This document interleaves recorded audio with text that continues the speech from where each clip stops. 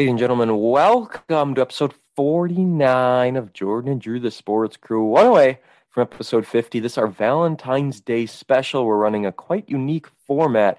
We'll be talking about that as we move forward in the episode. Jordan Lorenz, Drew Skyberg here. Drew along with us for the ride. It'll be a highlight of the second half with Jared Valesky as they talk about the NBA trade deadline. And Drew, what a wild deadline it was. Yeah, just to talk about some of the moves we saw: Tyrese Halliburton, Sabonis, uh, James Harden. That was the big shocker, I think. And then there's just Ben Simmons with that one. Just overall, a lot of moves. Even the Bucks made a move. We'll talk about. So just a busy trade deadline, and we're gonna recap it all. So stay tuned.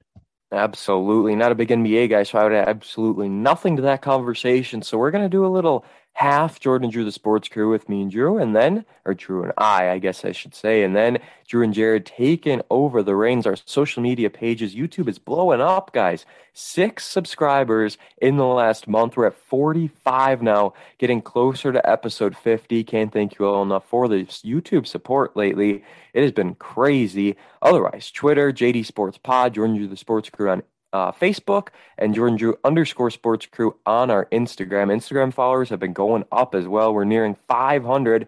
We're not to 400 yet, but we're still getting to 500. I can still say that. That's our next goal. 50 YouTube subscribers and 500 Instagram followers. So that's what we got there. Our shout out of the week, Brett Prangy, he announced his commitment about an hour after we got done recording last week. So a week late, but shout out to Brett Prangy. He is going to be a pointer at Stevens Point, joining Tanner Marotic. They'll be playing Ben Walsh in that division at UW La Crosse. So fun stuff there as the ships get to play each other in the world of football. But other than that, let's move on. February 14th is the date, and we're going to start the episode with trivia. We're changing things up a little bit. Minnesota Wild trivia. Drew, are you ready? I guess. I think you're going to have to be. I mean, we've never started an episode with trivia, but it's going to warm you up for next week when we have 50 trivia questions for episode 50. I really got to get on that. All right. Question 1. What year were the Minnesota Wild founded? If you want to just make a wild guess first, you can go for it. Oh no. I think there's a team like in Minnesota before the Wild, and then the Wild came in after like as an expansion team. So I'll say like the 80s, 1983. Okay, that is incorrect, but it might help you with your options here. Option 1 is 1975. Option 2 is 1988, or option 3 is 1997. 1988. Incorrect. It's actually 97, but oh, go ahead. Were they an expansion? So they were like, did they have a team before then? Uh-uh. No, was that it took No. that long for hockey in Minnesota? Wow. So here's the thing, right? It was 1997, but they didn't actually go until the 2000-2001 season. So technically, the answer could have been 2000. They were the first NHL franchise in Minnesota since the North Stars moved to Dallas in 93, but the North Stars, they didn't do a whole lot. So I was right. There was a team in Minnesota before the Wild. That's what I was saying. Yes, correct. I misunderstood, but you were right there. 67 to 93 is when the North Stars were there, but it was still nowhere near the 80s. But you were correct. We will give you that. I don't know what I was thinking when you said that. But anyways, 0 for 1. 0 for 1 star. Next question. True or false? Oh, well, true or false? The Wild did not begin play until the 2000-2001 season. True. Yeah, I gave that one away. I didn't even know that was on here. All right. Thank you. At least you got a free one if you don't get these. I listen. That's good. That's good, I guess. Next question. I think you'll be able to get this one. Where do the Wild play their home games? Do you know off the top of your head? I'm assuming not. I don't. Okay, I've got options. Don't worry. Is it the KeyBank Center, the XL Energy Center, or the Bridgestone Arena? Is it the XL Energy Center? Yes, indeed. Yeah, isn't that where the Timberwolves play? Yes. Yeah. Yes, okay, indeed. that's why you there. I got it. Yes, good. Makes sense. The Bridgestone Arena is the Nashville Predators. I was there when I was in Nashville. Boy, I can't talk. And then the KeyBank Center is the Buffalo Sabres. Next question. This one should be relatively easy. What are the main colors of the Minnesota Wild? Green. Yep. Red. Yep. Some blue. No blue. No blue. Green. Red. White. Yeah, white. Oh, You got okay. it. That'll count Oh, because you got green and wet. I was just going to make you get two of the three. Yeah, no blue. I don't know where you got that one from. But final question to go 4 of 5. I mean, technically one doesn't count, but we're going to let it count. How many times have the Wild appeared in the Stanley Cup? So this isn't the playoffs. This is, well, it counts in the playoffs because you're making it through. But how many times have the Wild been in the Super Bowl, the NBA championship, the World 0. Series? Yes, correct. Big time answer. 4 of 5 puts you at 16 out of 20 in hockey trivia. I Woohoo. mean, that's not bad at all. Oh, I'll take that. Now, yeah, absolutely. And now season 4.5 of trivia. I have a little surprise. I'm not sure if you saw this or not, but it has been confirmed. The Quick Trip Holiday Face Off is back. What? So, December 28th and December 29th, 2022. We already know the teams that are going to be in it. Wisconsin is in it once again.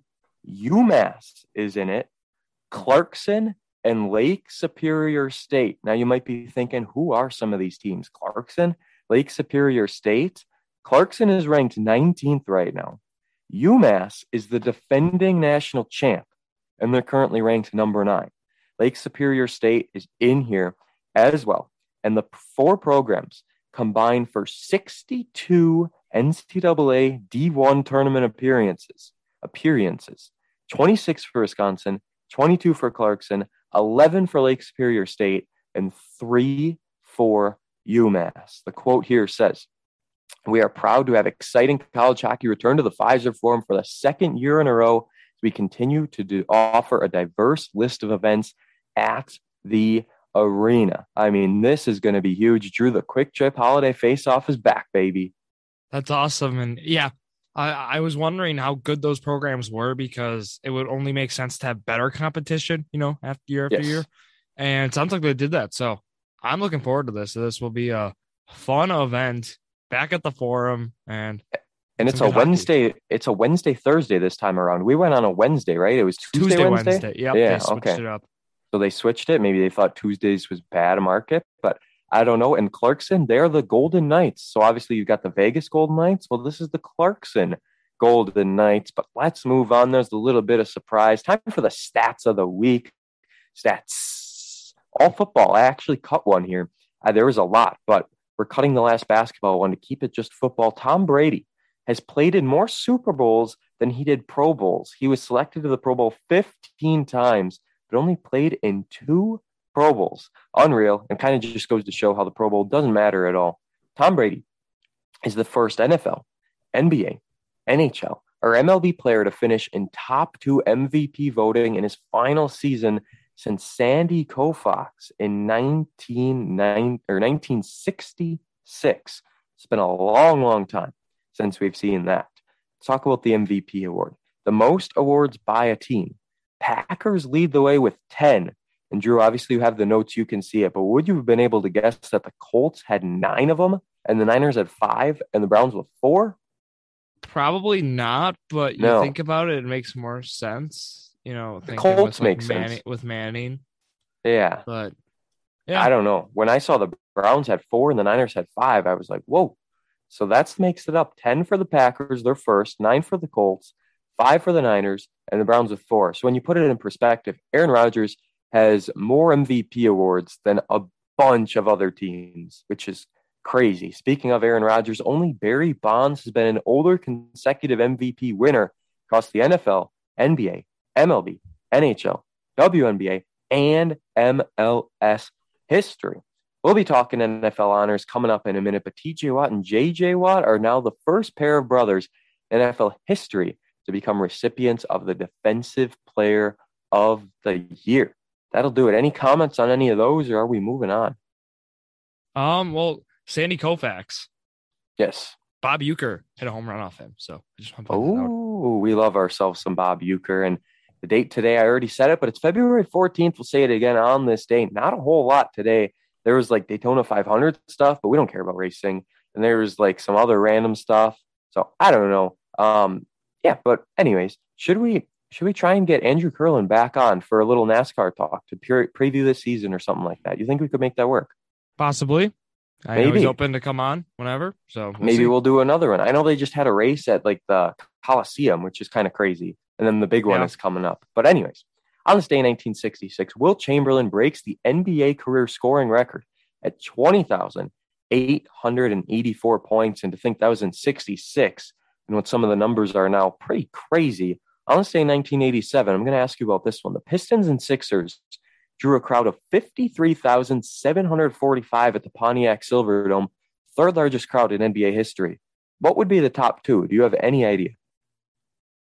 Um, I'm thinking there are some, arenas who they might have played like probably in like some football, stadium. They might have like done something like, like in a dome stadium, you can set up a Uh court. huh. So like at Oh, Lucas Oil Stadium, like how they did March Madness, like, where they yeah. put a court in the middle. We could see I something like, just I just found out number one. what I'll is it? find number two. So number one is that you were basically dead on. It was at the Georgia Dome. Yeah. 62,000 for the Bulls and Hawks in 1998. And then numbers 2 and 3 are both at the Pontiac Silverdome. So that's kind of deflating. But 61,983 Pistons were played there again in 88. So they went there back-to-back years. That makes sense, I guess. But otherwise, yeah, I mean, I was shocked to see how large the That's number was, but it that's makes where sense. the Lions played. So football. Yes. Totally goes on what Drew said. On this day in 2010, we're fast forwarding quite a bit. NBA All-Star games. This first one saw the East beat the West 141 to 139. Good game as Dwayne Wade wins the MVP. That at the Cowboys Stadium. Then we go to the Air Canada Center in Toronto, 2016, 196 to 173. Drew, they're putting up almost 200 points in the All-Star game. Yeah, it was a crazy All-Star game. Westbrook went off in Yes, that he was one. the MVP. 2016, that was. They just had like the draft or whatever, didn't they, for this year's? Yep. Yeah, How this does one this first all overall. work in the All-Star game? So like they have two captains and then they draft their teams, but then aren't the rules really weird in the game, or did they fix it? And it depends on the year. Like for example, they did it last year. They did different because of Kobe Bryant, so they changed up the rules. Yeah, they Um, scored like 24 or whatever. yeah. I don't know what the rules are yet this year for the NBA, but I think we're going back to I think we're going back to the other way. Instead of like the team with 100 points would need to score 24 points in the fourth quarter before the team with 95 points scores 29 points. It was like one of those Elam endings, they call it. So Like, confusing. have you ever seen the Elam ending thing? No, no. And I that's watched one a few years ago, and I didn't watch the whole game. I watched like later in the fourth quarter, and they just kept going back and forth because you must have had to win by like two or something. I I don't know like what it it. was, but I get that part. But like the game itself just seems so confusing. Like just let the boys play, you know? Well, the whole idea then is to eliminate the free throw contest with tons of whistles at the end of games because now like you're But are competing they for a really specific. fouling in the All-Star game anyway? Oh no, I was just, that whole point was just to honor Kobe Bryant. Oh, They're not going to do that. I don't think again. This should be just a classic four-quarter game. okay. I hope so. Because like I said, I was very confused one time when I watched it. And it seems like the rules change every year. It's the same as the Pro Bowl. Like they're not committing. There's not flags left and right. They're just letting them play and getting transition buckets and alley oops and dunks and 3-pointers. On this day in 2018, we got to mention this one. American snowboarder Shaun White wins an unprecedented third Olympic halfpipe gold medal at the Pyeongchang Winter Games. Have to mention this as Shaun White has retired. The boy finished fourth this year, which really, really sucks. But he's retired, so thank you to Shaun White. I still haven't been watching a lot of Olympics, Drew. I don't know about you. I watched USA and Canada hockey, girls hockey, but other than that, I haven't seen much. Yeah, it's been tough kind of to watch a lot of the Olympics. A lot of other sports going on.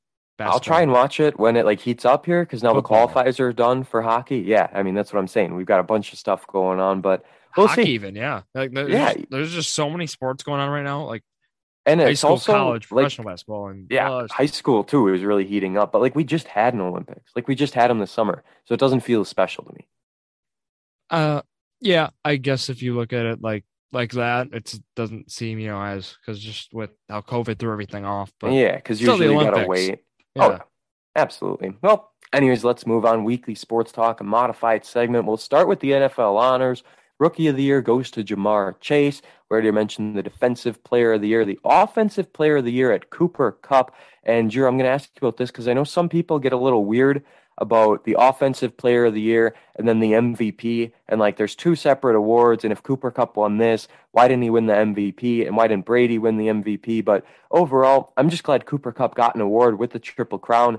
Very well deserved. And then Rodgers winning the MVP. We're going to talk about that in a second. Defensive player of the year, Micah Parsons. Thankfully, it wasn't Trayvon Diggs. I said that on the air when I was announcing Lutheran Girls and St. Mary's Catholic. It was a blowout. I was kind of going over some of the awards as they came through. Burrow wins the comeback player of the year, more than well deserved. Absolutely, he deserved to be in that one. Also, Leroy Butler, Hall of Fame, class of 2022. I met that man. Came into Dairy Queen. I mean, what are the chances of that? Comes in. I was making some food. Lisa's up front. She's like, football player's here. I'm like, no way. What are you talking about? And of course, she didn't know him. He must have like introduced himself to her, which makes zero sense when you think of it. Like, is the dude coming into Dairy Queen and saying, hey, I'm Leroy Butler? And she's like, who? I don't know how that all went down, but it was still awesome. Gave me a signed jersey.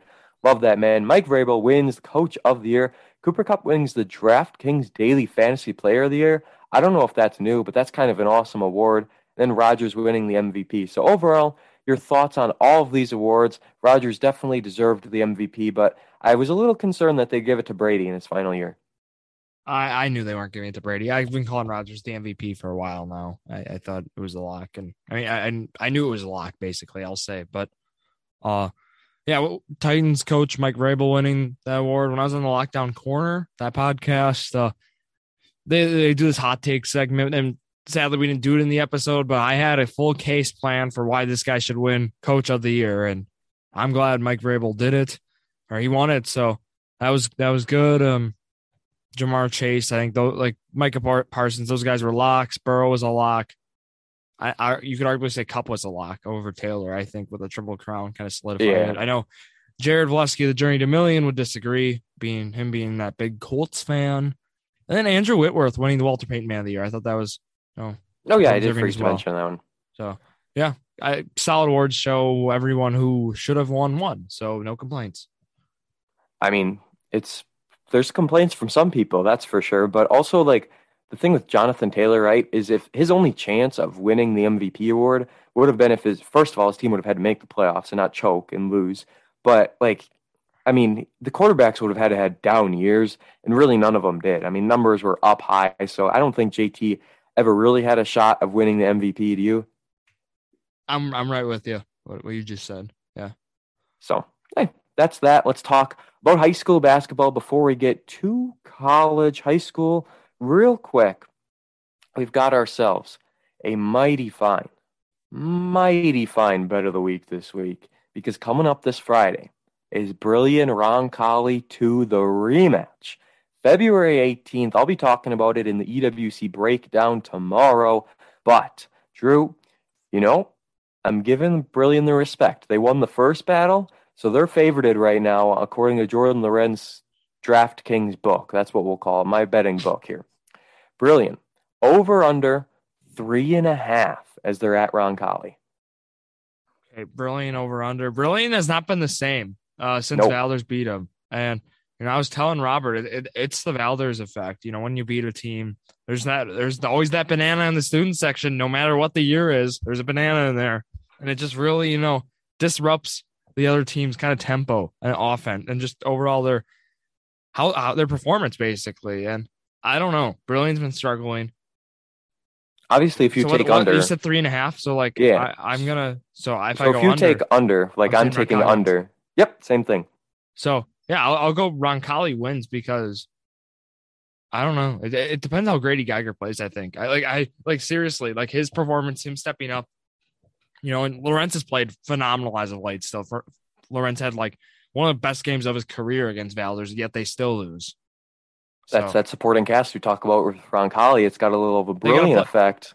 And Roncalli, they got to play better. They're like my. There's no way they shoot the way they did in that. They can't play any worse than they did against Brilliant. And they still kept it so close. So I'll go Roncalli this game. That's that defense first, and Roncalli's been doing better lately. Obviously, they stumbled a little bit earlier, but they're going to be just fine, I think. And I do indeed think they win it at the Hangar. Big time matchup on Friday night. Other thing in high school we wanted to mention, the Ships. Last week our bet was, do they win over or under half a game? my God, somehow they beat Ashwaubenon 55-54 at home. Mattis Teperac supposedly had some clutch free throws late to get the win. And man, this was a big ol' upset. 18 points from Braden Kennedy, which is great to see. He was held scoreless again Friday night. I mean, I don't know what's happening. This team used to have a big three with Teperac, Kennedy, and Brock Peterson. But for some reason, Brock Peterson scoreless on the Schwabenon game. I think he had 2 points maybe in this game Friday night where they lost to Notre Dame, but I don't know what's happening. Mattis has been going off lately, though. He had another huge game Friday night, 17 points and a loss. Spencer Regan, 10 boards in the Ashwaubenon game. Gage Cornell with 8 as well, which is kind of crazy, but good for him. Bryce Erdman, 7 points. That was his career high, if I remember correctly, but man, Marcus Tomaszek, 23 points. It wasn't enough as the Ships win, and they were up by 8 at the half. So this is a huge win for Lincoln.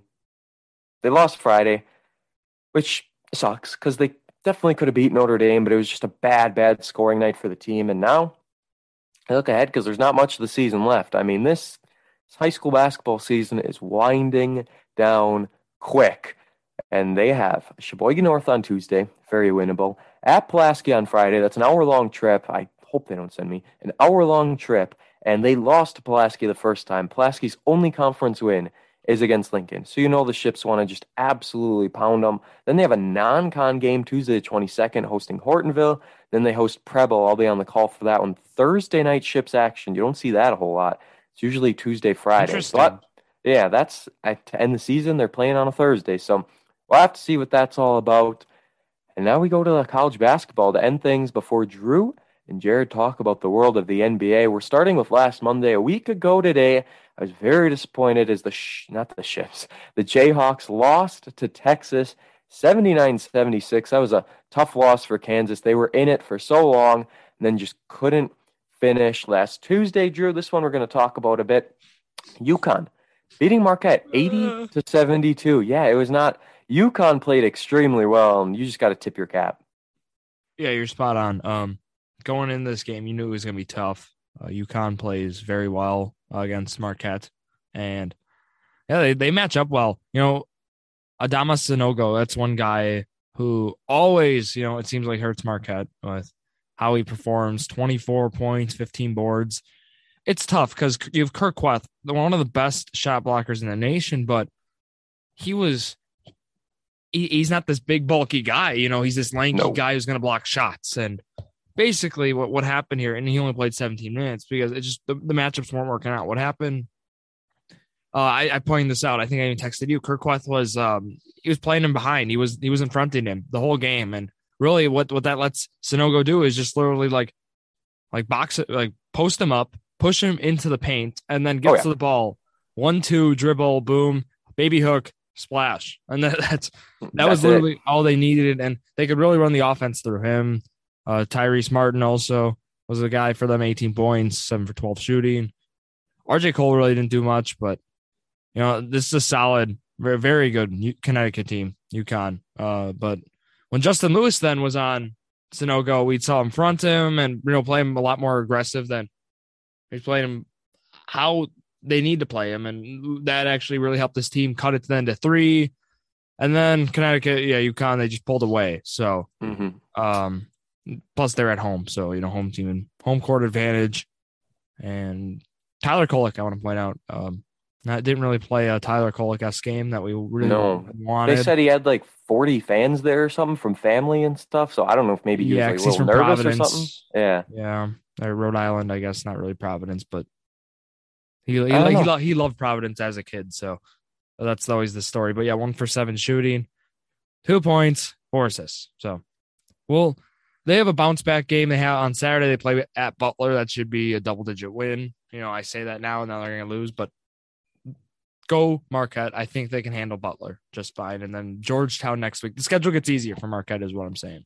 It does indeed get easier, and that's my final question to you. We're going to do another bet. We're doing a long bet on top of our normal bet this week. So Butler, that game already happened. That doesn't count. That was on Saturday. We have yet to see it. But this Marquette team, 5 games left on the season. Georgetown, Creighton, Butler, DePaul, and St. John's.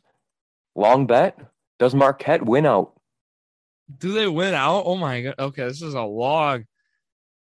Oh, well, the Marquette fan has to say yes, right? But you could easily slip up, one of those games. Is that St. John's game at St. John's, right? It's versus. Well, is it there? No, it's home. It's home. Okay. That's what I'm asking. Oh, it says versus according to ESPN, and the other ones say at, so I'm assuming it's at home. Okay, well, yeah. But I know one game of theirs got canceled because of COVID. So, like, are they going to make that game up?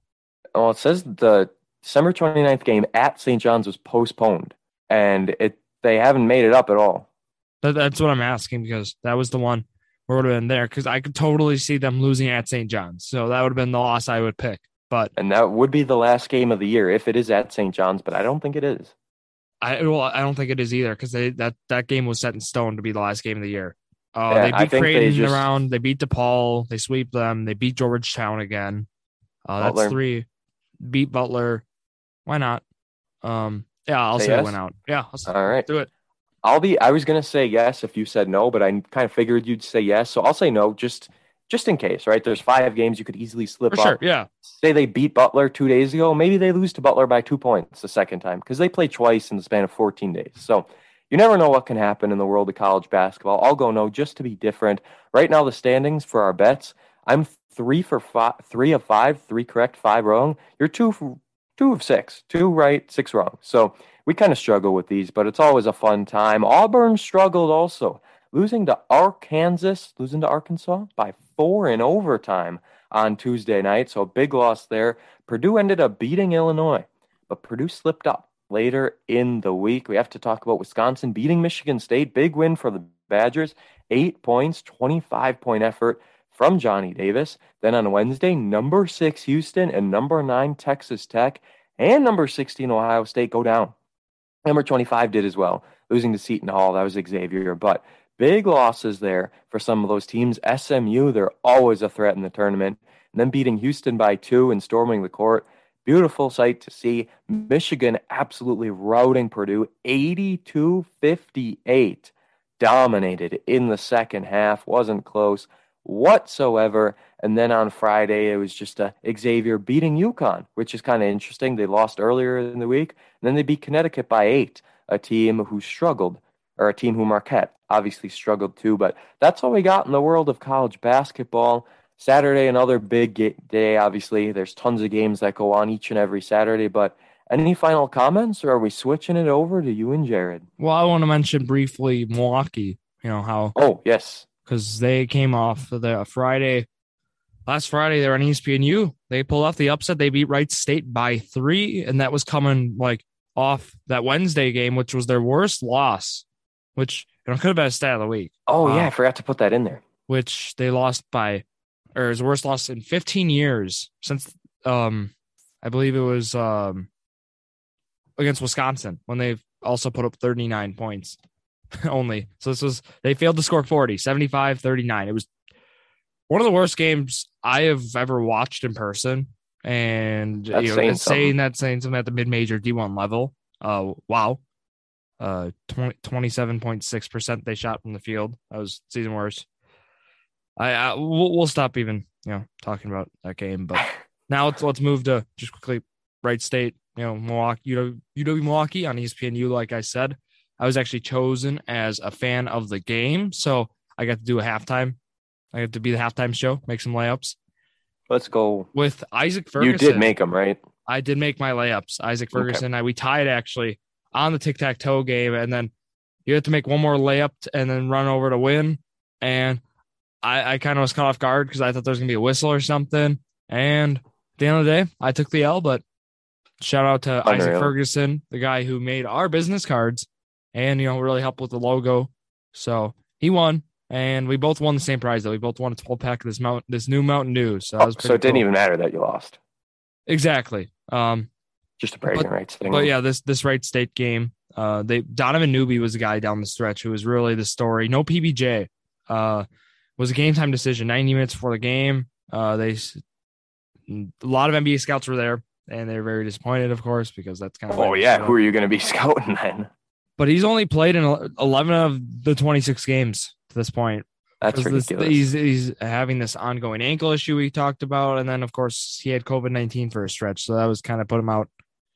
And he's They asked him. Yeah, he said it was just soreness. And he didn't have the lift and the movement. So just day to day right now is kind of his status. So he might be ready for yesterday's rivalry game against GB. So Go Phoenix. looking forward to that because that'll be exciting. DeAndre Oh, do Golston you know also. the score the first time around? I know Milwaukee won by double digits. Yeah, I think it was like 12 or something. Yep. Golston had 11. Tafari Sims had 12 also. And then, like I said, newbie led all scores or led Milwaukee in scoring with 15. All scores was led by Trey Calvin with 18 for Wright State. So good win for the Panthers after that dreadful loss on Wednesday. And that kind of wrapped up what I had for Milwaukee. Absolutely. And now we're going to wrap things up with the two of us. Our Valentine's Day special will continue with Drew Skyberg and Jared Valesky talking about NBA trade deadline moves right now. Episode 49 resumes on the podcast with our trade deadline talk. Here it is. Myself, Drew Skyberg, and then Jared Valesky from Journey to a Million on to talk about the NBA trade deadline with myself, as Jordan already announced. He not really a big NBA guy, so us two will be taking over for the rest of the episode to talk. So, Jared, how are you doing? I'm doing good. I'm getting really excited to talk about these NBA trades. I've always been a huge NBA guy myself, so it's a good chance for me to finally talk about some of the trades and how it'll affect some teams when moving forward. Exactly. And yeah, with that come springtime, when EWC sports kind of dialed down, maybe you might see on Tuesdays some sort of NBA episode. Just leave that out there. We're still working on kind of an idea for that, but should be fun. So let's get right into it here. We got to start then on Tuesday. What happened for the deadline? This was last Tuesday already. So the Pacers, they dealt two-time All-Star Domantas Sabonis, Jeremy Lamb, and Justin Holiday to the Kings for Tyrese Halliburton, the Oshkosh product, and then Buddy Hield and Tristan Thompson. So I want to talk first about this trade here. I know a lot of people were not fans of this trade for the Kings on their end, and I can understand giving up a guy like Halliburton. But at the same time, you have a guy like De'Aaron Fox, and I think the idea of getting a skilled big man like Sabonis, I think Sabonis is one of the most underrated guys in the NBA. I actually tweeted that on the podcast account right away because I was like, holy smokes, they traded Sabonis. So this trade actually intrigued me a lot, and I really like what the Kings got in return. And Lamb played well in his first few games. But Jared, what are your initial thoughts? So yeah, coming off of this, I was like, I didn't understand what the Kings were doing. Like they gave up basically their future in Halliburton, as most people saw it. They got Sabonis back. He is young, like he's a good player. He'll be good for them. It's just I think he's averaging like almost 20 points already in his first few games. But like I even like looking back at this, like just Sabonis. He's good, yes, but like Halliburton will be good. I think they were going to build around him, like you said. They have De'Aaron Fox and they have like Harrison Barnes. They have good players around them. Now bringing in some role players with Justin Holiday and Jeremy Lamb, but like I don't know. I still don't really like this trade. You make a good point. Like yeah, Sabonis is like really good. It's just like I would rather see. Maybe it's just biased because Halliburton from Wisconsin, but like. I like Halliburton as a player, and Sabonis just didn't really. I mean, he's a great player. It's just I thought the Kings would be a little better building around Halliburton, but like we'll see what they can do with Fox and Sabonis going forward. Yeah, I can't imagine though like a backcourt with Halliburton and Fox. I don't know how like just the touches. I don't know how that will work. Both are ball dominant players. I think both thrive with the ball in their hands, and a guy like Sabonis, makes impact off the ball. I already talked like averaging first two games 19, 13, and 6 so far. And he's played well. And that's with 14 shot attempts a game. And just having kind of like that pick and roll guy, I think, for Fox, maybe even like a pick and pop guy. I think that's going to be something to look out for. But I think it's a good trade for both teams because, of course, now the Pacers got a guy who arguably has the better upside in the trade for sure, being younger than Halliburton. And also now, Pacers come to Milwaukee tomorrow night, so I actually will be at that game. So I will be seeing Tyrese Halliburton play at the Pfizer Forum. Yep, $9 tickets thanks to Bobby Portis, so that'll be fun. But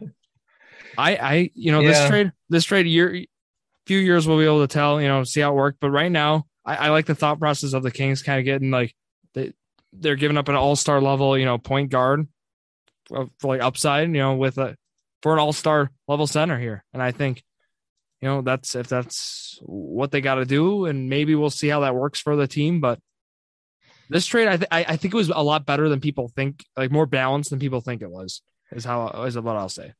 Yeah, I mean, we won't be able to really tell until, the next years to neither team are contenders. It's not going to immediately jump like the Kings to a 1 seed next year. I mean, if it happens, like come back. I mean, I get it, but like you can't judge this trade off of like right now. I think I just see Sabonis being like, a great, I don't know. He like you said, like the Kings didn't really have a center. They had like Rashawn Holmes, but like he's not getting that many minutes anyways. And now they traded Bagley to the Pistons, I think it went, which we'll get into that probably. But like, of course, yeah, I mean Sabonis kind of does fit the pick and roll offense with Fox now. I mean Halliburton didn't really have, like you said, the backcourt with Halliburton and Fox might not have really worked. But they have, if you want to use Sabonis as their big guy now, I mean he's probably going to fit into that role pretty well. So like with Sabonis and Fox, pick and roll, maybe just two-way offense, 2 players. I could see it working in the future, but for right now, I'm still saying that the Pacers kind of got a steal out of this because they still have some nice shooters. They didn't get rid of like Brogdon. I mean, TJ Warren's still hurt. And yeah, they have, I mean, both teams have probably a bright future, but like, I'm not going to make too many big, generalizations now because it's been like 3 days since this happened, and we'll see in the future which teams get better from this or who wins the trade. Yeah, Pacers, their front court's looking interesting right now with Brissett, Goga, Batatse, because Turner's out right now. Turner was not traded, and I mean he's hurt, so it could be tough to trade there. But it's kind of still shocked. Nobody really was looking for him. He's still he's a guy I thought was going to get traded, and Bucks were even tied to him earlier before he got hurt. So that's enough of that trade here. We'll talk about kind of what the Trailblazers did, starting with the McCollum trade, of course, to the Pelicans. And that highlighted Josh Hart was the kind of the main part of that package, you would say. Now we see the Trailblazers going into, I wouldn't say like a rebuild, but more of a refresh, it seems, with kind of how it just shaped out, right? With, McCollum and Lillard not really, they're not getting that success that many in Portland thought they could get with those two. And now we're seeing them kind of trade them to kind of free up some cap space, especially with the McCollum one, for maybe make a splash then in free agency. So yeah, Josh Hart, the Villanova product, he's a solid player. They're getting there, a young player. And they also deal Norman Powell and Robert Covington to the Clippers. I was hoping the Bucks would get one of those guys. Powell maybe makes a return to Milwaukee, or Covington a solid defender. And then those two they traded, and they got Eric Bledsoe, who's a buyout candidate, of course, Justice Winslow, Keon Johnson, and a 2nd-round pick. So, Jared, I said a lot there, but overall, do you like what the Trailblazers are doing? I mean, they still do have Lillard, so like you'll have to see going forward. But I mean, they got a lot of picks as well with this. They got a few 2nd-round picks. They also got the Cavs' 2nd or 1st-round pick next year, lottery protected 2022 1st-round pick. So they're kind of doing, like you said, a refresh, not really a rebuild. I mean, they still do have Lillard. I don't know what his future is looking like there, but like I can see this team. I mean, they got young weapons. I mean, they got Nickeil Alexander-Walker. I mean, we'll have to see how moving forward, but like I do like what the Pacers, or not the Pacers, I like what the Trailblazers are doing, because like, what were they, like the 12 seed right now? They're not. I mean, Lillard's been hurt, and like, they haven't had much of a great season.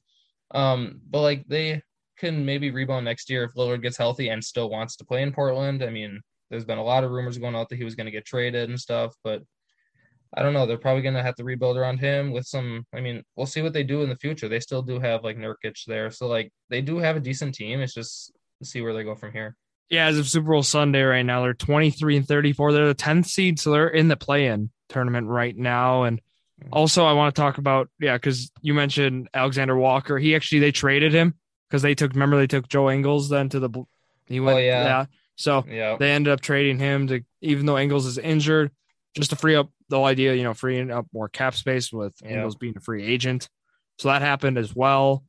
But yeah, an interesting moves here by the Blazers. They're really just trying to get some young talent. which I think Josh Hart, Winslow's played. He's gotten some good minutes right now because a lot of guys have been out, so that's helped his kind of stock right now, even like in fantasy sports, if you look at it like that. But Anthony Simons, he's really benefited, I think, from. I know you agree, yeah. I was just going to talk about him actually because he's fitting perfectly to that starting point guard role with Lillard being out. He's picked it up tremendously. I mean, he was a solid backup point guard, and now he's showed like I don't know what he's averaging since Lillard's been out, but like I like the young talent that they have there with him. Yeah, for sure. I'll pull up that right now. Anthony Simons without Damian Lillard. We'll get to see his stats here. He is averaging 18 points, 3 boards, 5 assists without Lillard. So that's a solid, shooting 41% from 3 as well without him. So if you're looking, he's put up some solid stats when he does not play with Damian Lillard. And he's going to be a solid backup guy off the bench. I think, I don't know where you play him right now because maybe with Josh Hart, you could really see him kind of slide into that 2 or 3 spot in the starting lineup. Of course, Jusuf Nurkic, he's been playing, very well as well. They have a solid center. You look at that. So this Trailblazers team, basically, they're not going any. I think next year, if they'll make a splash in free agency, I think they'll be, back in the playoffs where we have seen them in years past. I don't know how far they'll go, but yeah, we'll talk then. Another move the Pacers made. So we talked about Sabonis, and then Caris LeVert. He's played very well this year. He went to the Cavaliers, and then that was along with a 2022 second-round pick that was for Ricky Rubio, a lottery-protected 2022 first-round pick, and second-round picks in 2022 and 2027. So Caris LeVert going to the Cavs, a division rival, is how that happened. So initially, Jared, what did you think about this LeVert trade? I like it for the Cavs. They're all in here, and rightfully so. They play very well. So I think the Cavs made a good move here. Yeah, I agree. The Pacers, they did make a lot of moves. I mean, they did get Halliburton and everything, but like they gave up a lot of picks, which picks I think in the NBA are overrated. I don't know what you think about them. It's rare that you're going to draft the next, Giannis or LeBron. It doesn't really happen often, but like it could. So, I mean, they gave up 2 second rounders, a first rounder. And yeah, they got LeVert. The Pacers or the Cavs got LeVert. He'll fit into their offense. I think he's been hurt the last last season? I think he was hurt. But he should fit in well. The Pacers, I don't really like the move for the Pacers. I think the Cavs got a steal here because I do believe that picks are kind of overrated, but it might just be me, but that's just the way I see them. And Rubio is a solid player. I mean, he's been hurt recently, I'm pretty sure, but it's just he can be good. I mean, he didn't really fit into the Cavs offense too well. I mean, he did but then he got hurt because they had Garland, who's an all-star. Allen's an all-star. So he was like their 3rd or 4th option, maybe behind Sexton, if you want to put him in there. But yeah, LeVert, he'll be a good player on the Cavs, and we'll see what happens. For sure. The Cavs like with guys like Darius Garland, and then of course Mobley and Jared Allen. Now with LeVert too, it's just a solid lineup overall. I don't know if I'd say picks are overrated, but some of the second rounders, it's turned not well. I mean, of course you've seen there's been some stars, awesome players in the second round, but just the odds, it's they're all stacked against you. But I think picks are still valuable because it's even having the potential to draft, let's say your next Giannis, next Jokic, someone, who can make a difference for your team. So you still got to value them. I understand what you're saying though, like where at the end of the day, the odds are really stacked against you though. But I feel like picks are kind of used as fan service nowadays. It's like you gave up this person and this person, you got this person, but you also got 2 picks. If you hear originally, like you just got that person, you're like, well, there had to be something else. And then the fans here are like, oh, we got 2 first rounders as well. Okay, well, this actually is a decent trade. I feel like picks are used as like you're right. You can draft someone amazing and you can end up with your future. But like, I feel like picks can be used like as overvalued. Right? Yeah, like overvalued. Okay. I think that they're just like they're useful. I mean, like you need picks to have the potential to draft someone. But like, I feel like they're kind of a fan service where like if a fan hears, okay, we got a few picks, like then it kind of makes the deal more like they like it a little bit more, I guess, if that makes sense. Yeah. you always want talent that's proven. I look at baseball as one of them. You would want, a guy who's got a proven track record over someone, a prospect, let's say in double AAA, who doesn't have that proven major league track record. So, yeah, I agree with that. But let's talk about the blockbuster here. James Harden, Paul Millsap to Philadelphia in return for Seth Curry, Drummond, and Ben Simmons. Ben Simmons is finally moved, and he goes to Brooklyn. So that's interesting to me. First off, because I think Harden and Embiid, that's going to be interesting. But how is a starting lineup with Ben Simmons and potentially Andre Drummond in it going to work for Brooklyn? Jared, if you have any comments or if you want to explain that to me. I don't think it will work. I don't know. I think, Ben Simmons has been out for a while, so we'll have to see how he fits into Brooklyn. But you're looking at a starting lineup with, when Kyrie is there, he'll play, he'll start. But home games, you'll have Simmons. Then you obviously have KD. I think, yeah. And then they'll have, is LaMarcus Aldridge not going to start then? I would guess Drummond would start over him. Yeah. There's guys like Claxton you probably see get bumped to the bench. Joe Harris is still hurt. He'll be back. Griffin on the bench still. Yeah. Griffin's getting 6 minutes a game, if that. He's basically out of the rotation. But I don't really. I'm still trying to decide who I like this trade for more. The 76ers did get James Harden. That's what they were going for. Harden was not a good player for their locker room. He was just not a good teammate overall in Brooklyn. So they got James Harden with obviously Tobias Harris and Joel Embiid. So that'll be interesting. People are saying the Sixers are now the favorites to win the East. I wouldn't go that far. The Nets are still the 8th seed right now. I guess that's up. Yeah, and Ben Simmons hasn't played, like I said, in a year. You can't really say anything about him right now. It's the big piece for me in this is Seth Curry. He's always going to be looked at as Steph Curry's brother. And I think that's kind of unfair to him, as he is one of the top 3-point shooters right now in the league. He's probably I think his stats, I don't know, but he's been pretty close to his brother's stats. Seth Curry has been his whole career, he's been a great player, and I think he's just overshadowed. But we'll see. Ben Simmons fit in. I think he'll fit in nicely with the Nets organization, but the whole Andre Drummond thing might be a little shaky at times.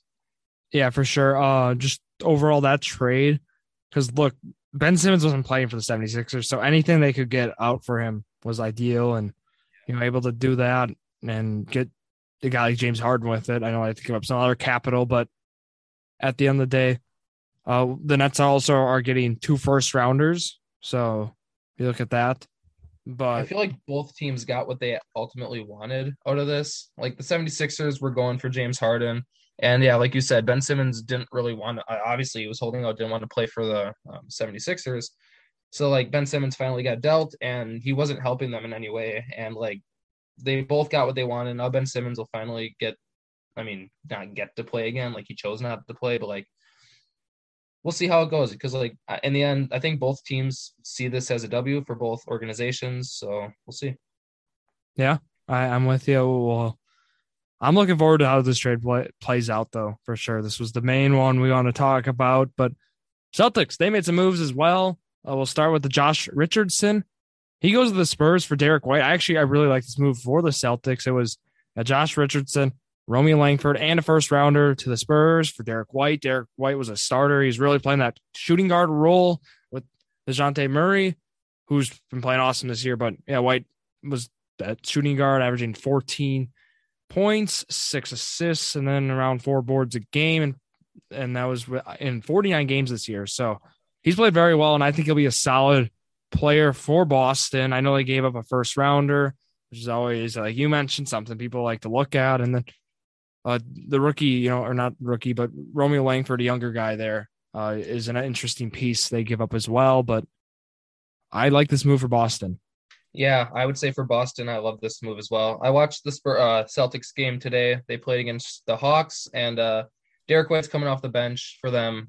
Jason Tatum dropped 38 points. I picked against him in betting, so kind of lost that pick there. But Ouch. Derek White, yeah, I took an over 21.5 for Derek White, points, rebounds, and assists. He hit that. He had like 30 or so. He's looking good on the Celtics. I think he fits right in with that bench spot. He's first man off the bench. I think he's sixth man.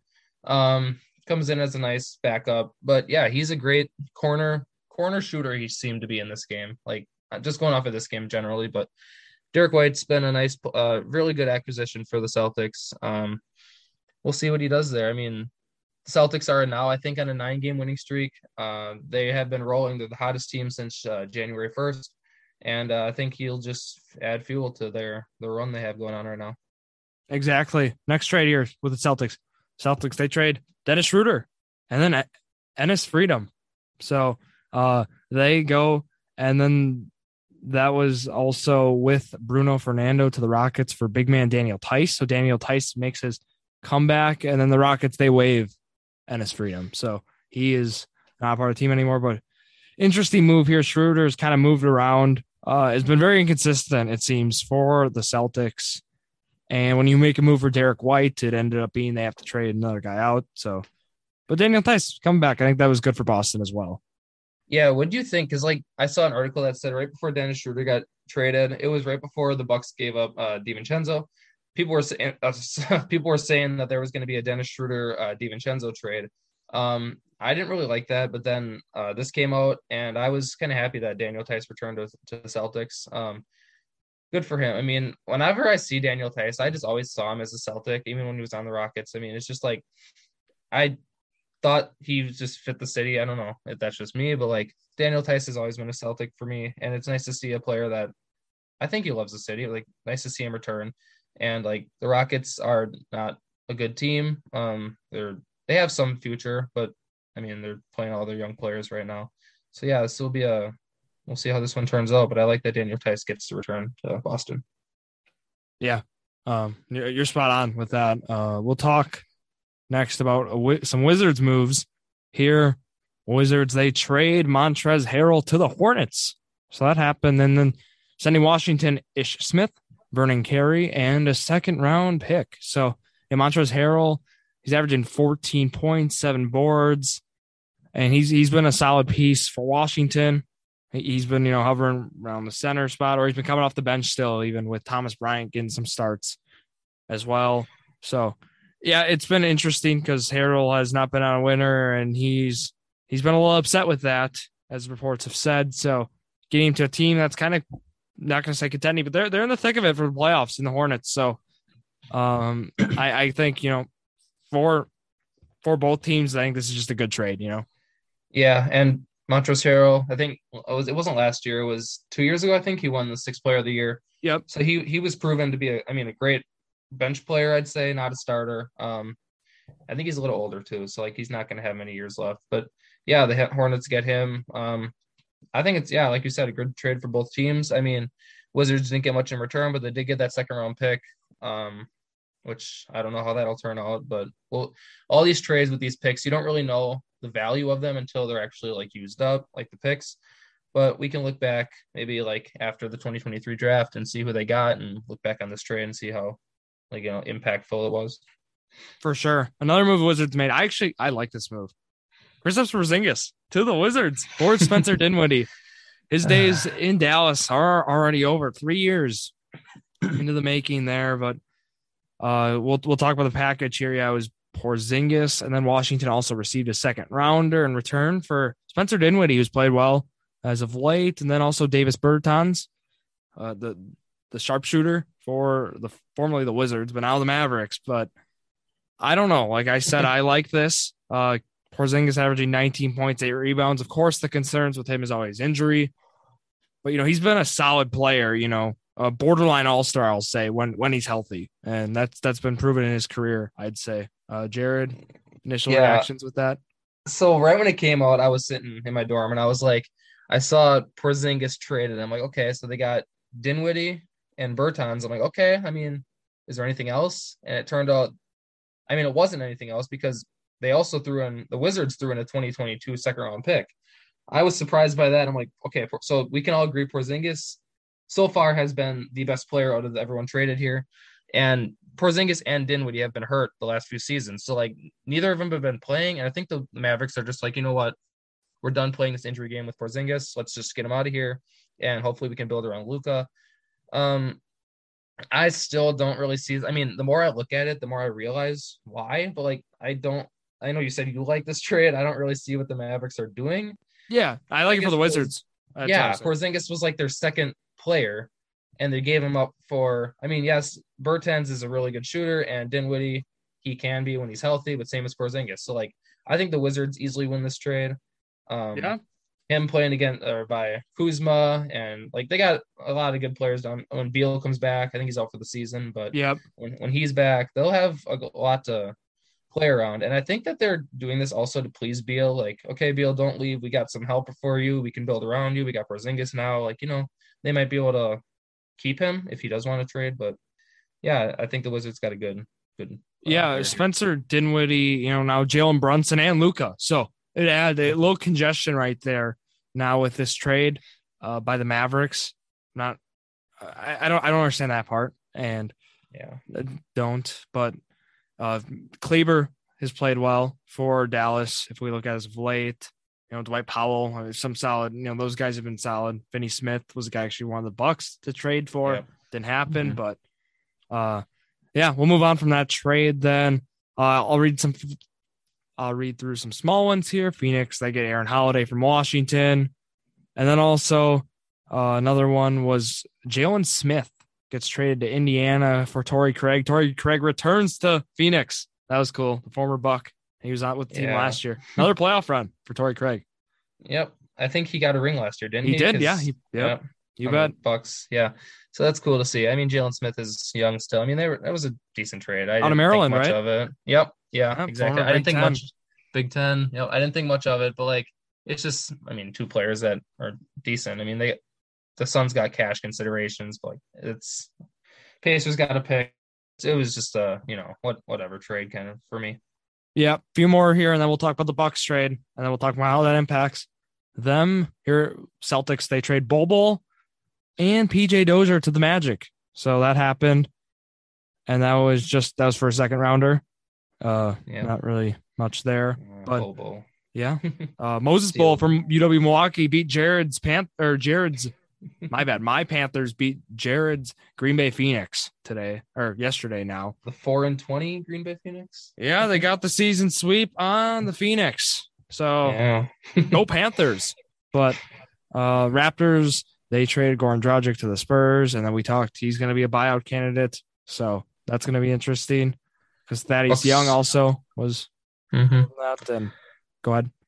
The Bucks were looking at Goran Dragic too. I think it was like Bucks and a few other teams like Nets. I don't know what all the other teams were, but yeah, they were looking at Goran Dragic as a possible, pickup.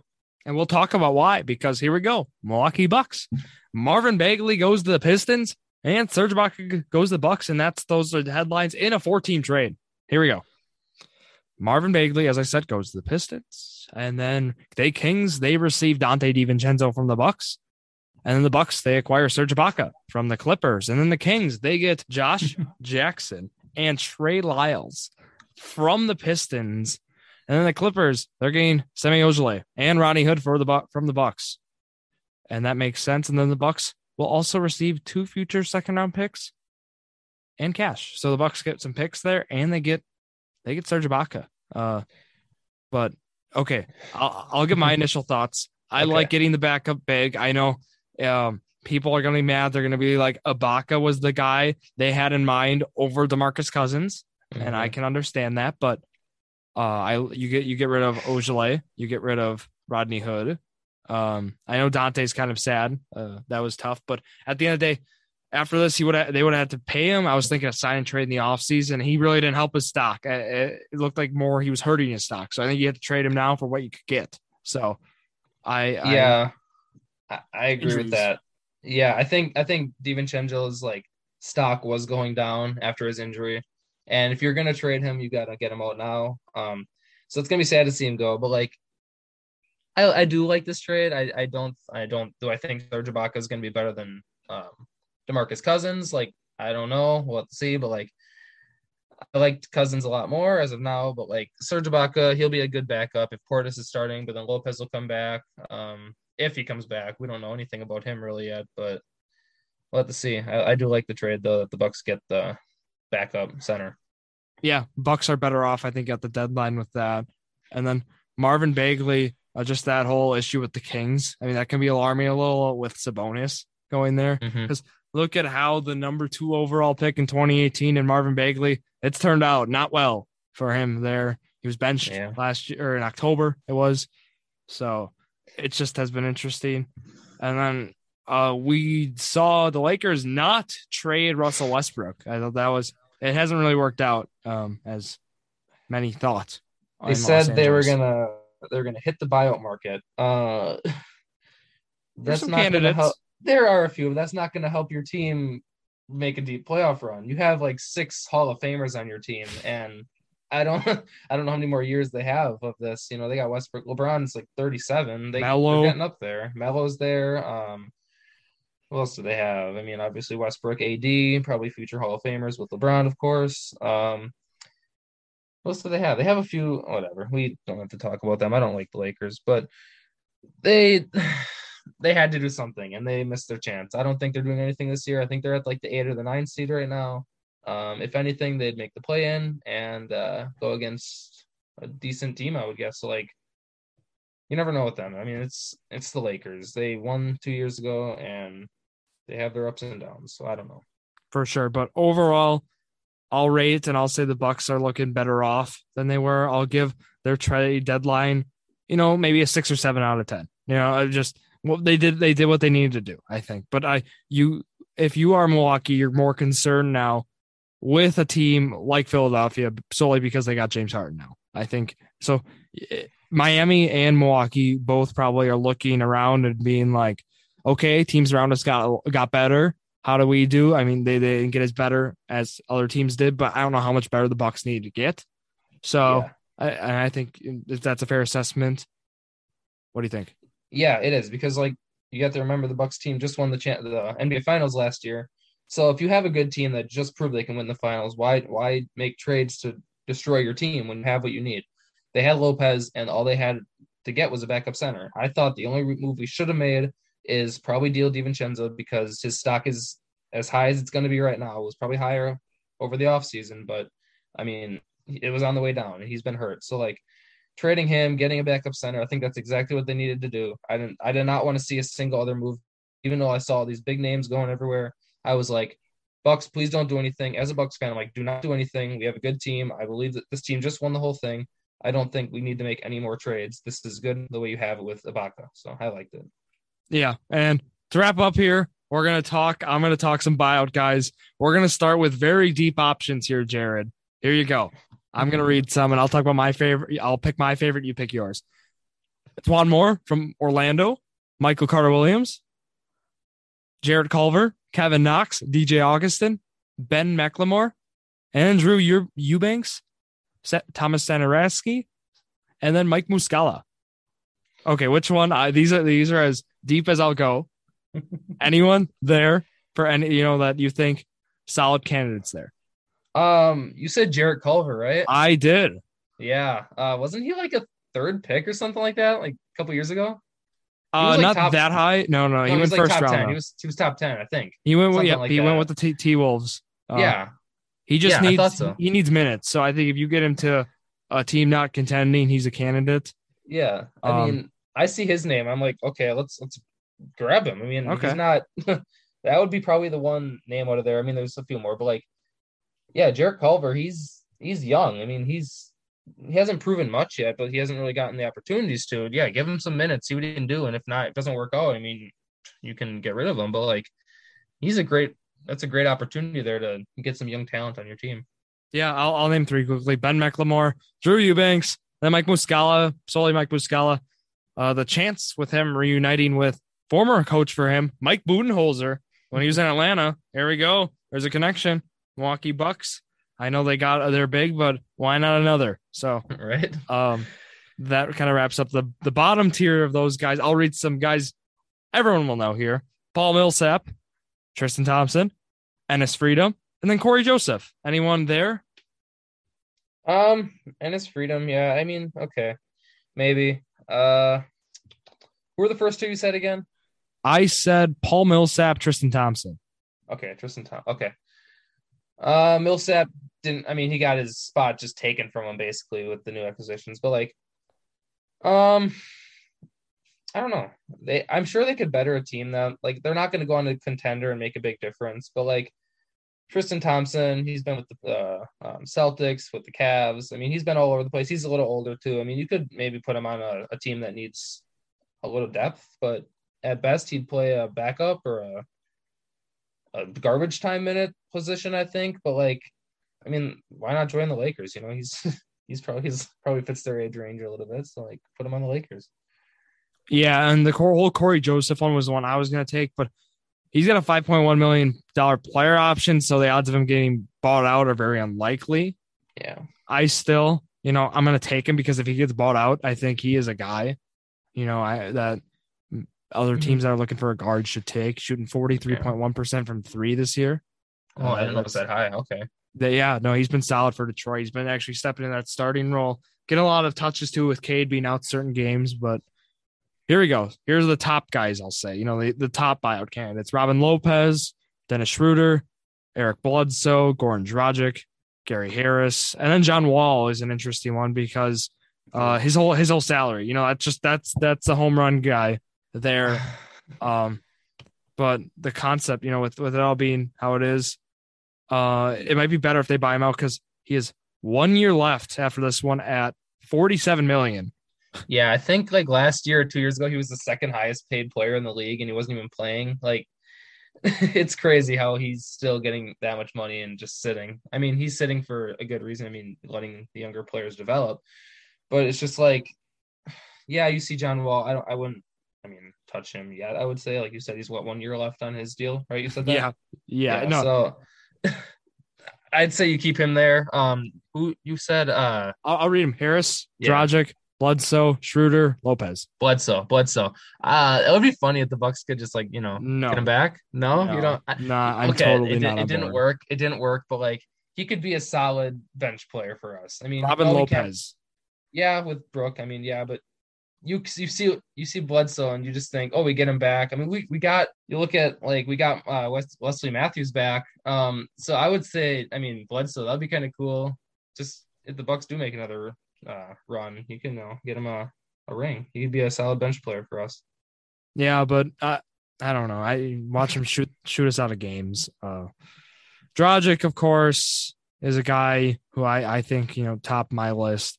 And then Robin Lopez, I'll throw in there. Just some sleeper guys there. No pun intended. Go join our sleeper squad.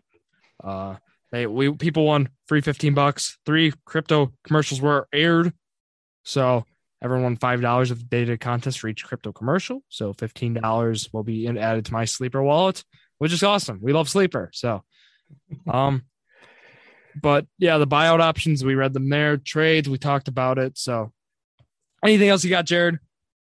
No, I mean, teams are fighting. Eastern Conference looks pretty good right now. We got a few like a week left till All-Star break, and then we'll make the final push for see who makes the playoffs. It should be a fun future as NBA fans. See who fights for those top seeds, and I guess we'll just see in the future. Yeah, the EWC stuff wrapping up. State basketball March 17th through March 19th. So around there, we're gonna do like our EWC recap and such with the awards show, all that good stuff. But after that, expect basketball. When the playoff pushes start, Jordan Drew, the Sports Group, will be covering it. We'll have some sort of Journey to a Million basketball themed series here on the podcast. So keep a lookout for that. But that wraps up the episode here. Thank you all for listening to yet another episode of Jordan Drew, the Sports Crew, the perfect podcast for you.